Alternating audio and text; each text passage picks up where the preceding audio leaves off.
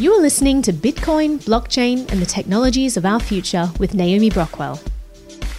I'm here in New Orleans at the Libertarian National Convention with Colin Cantrell, who is the founder of Nexus. Thanks so much for chatting with me. Thank you for having me. You are renowned in the blockchain space because you plan to launch a full Nexus node into space and create a space internet. Yes, ma'am. What we're essentially trying to do is we're developing a new model for people. Not to say that we're going to be building this entire cloud, because if we're doing that, then it would just be another ISP. But what we're really working on is giving technology to people in the form of open source and giving people the capability to do it themselves. So just with the Bitcoin protocol, how anybody could take it and learn from it and then build upon it, we're doing the same thing with satellites. Now, the reason that we need the satellites is because the internet is relayed through cables strung across the ocean floor.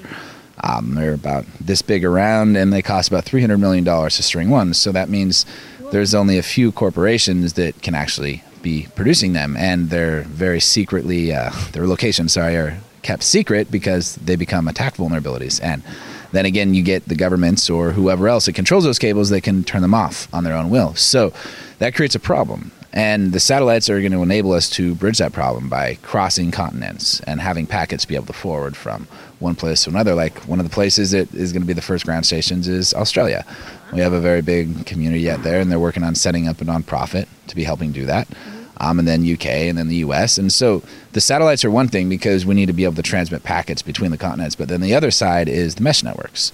So as I pull my cell phone and it's out of box capable of connecting to any sort of cell network, imagine if your cell phone was capable of talking to any other cell phone. And that's what a mesh network will basically be able to do, where the hardware is built in with the capability. Now, you get the coverage because more people that are running that cell phone or that network enable packets to be routed through them so that I can talk directly to you if I wanted to talk instead of having to pass through an intermediary or pass through an ISP's network.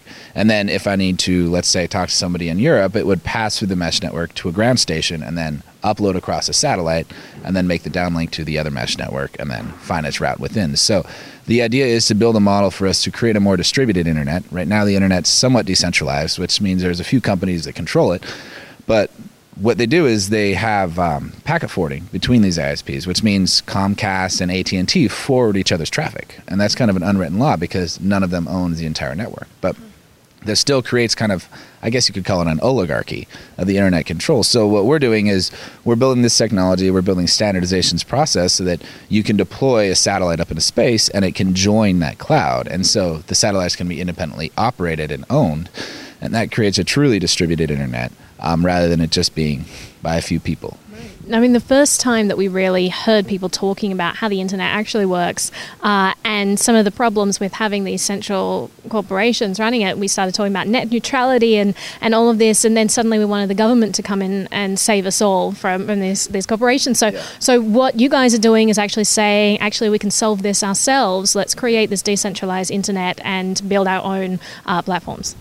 Essentially, yeah. And I mean, giving people the access to those tools right now, I mean, you can't really buy RF receivers that form mesh networks too easily. I mean, the closest you can do is with a Wi-Fi. So what we're working on is building that so that I can just go, buy off of whatever supplier, whatever company builds it, that device, and out of box be able to connect to that and provide for it in the same respect. So what is your timeline for this? I mean, it's ongoing. I mean, our timelines for the satellites is the next few years. We're going to be deploying more. First step is get our first one up there.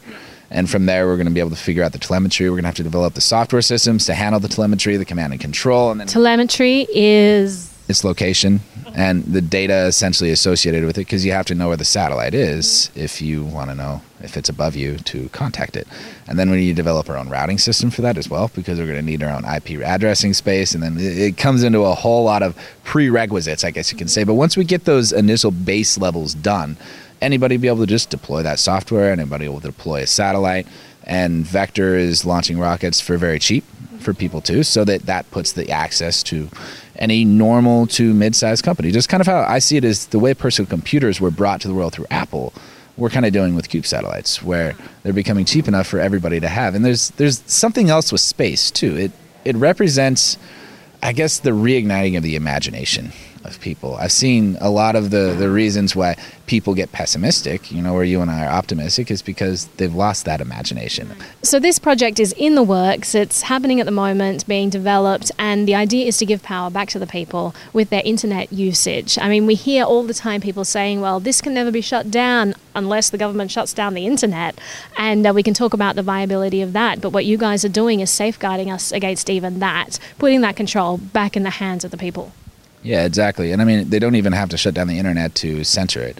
I mean, the Great Firewall of China censors URLs. I mean, it's really easy for an ISP to know what IP address is associated with whatever network and then just filter packets, especially now that there's no net neutrality. They can throttle it, they can make it run slow, they can make Bitcoin blocks, not propagate. So if we're creating disruptive technology, we need to make our own home field rather than playing on theirs. And right now, we're playing on their home field saying, yeah, we're going to disrupt you, but they're like, this is our field still. Get off our field. Exactly. Well, I'm really excited about what you guys are doing. When you guys launch that first full node into space, I want to hear about it. Maybe I could even be there filming it to watch it happen, because that's incredibly exciting. Represents the next stage in this ongoing battle that we're part of. So thank you so much for chatting with me. I'm excited to see what comes next. Thank you too. For extra material and any links mentioned in this podcast, please visit naomibrockwell.com. If you'd like to watch the video version, please visit Naomi Brockwell TV on YouTube, BitChute, or DTube. Thanks so much for listening to this episode of Bitcoin, Blockchain, and the Technologies of Our Future.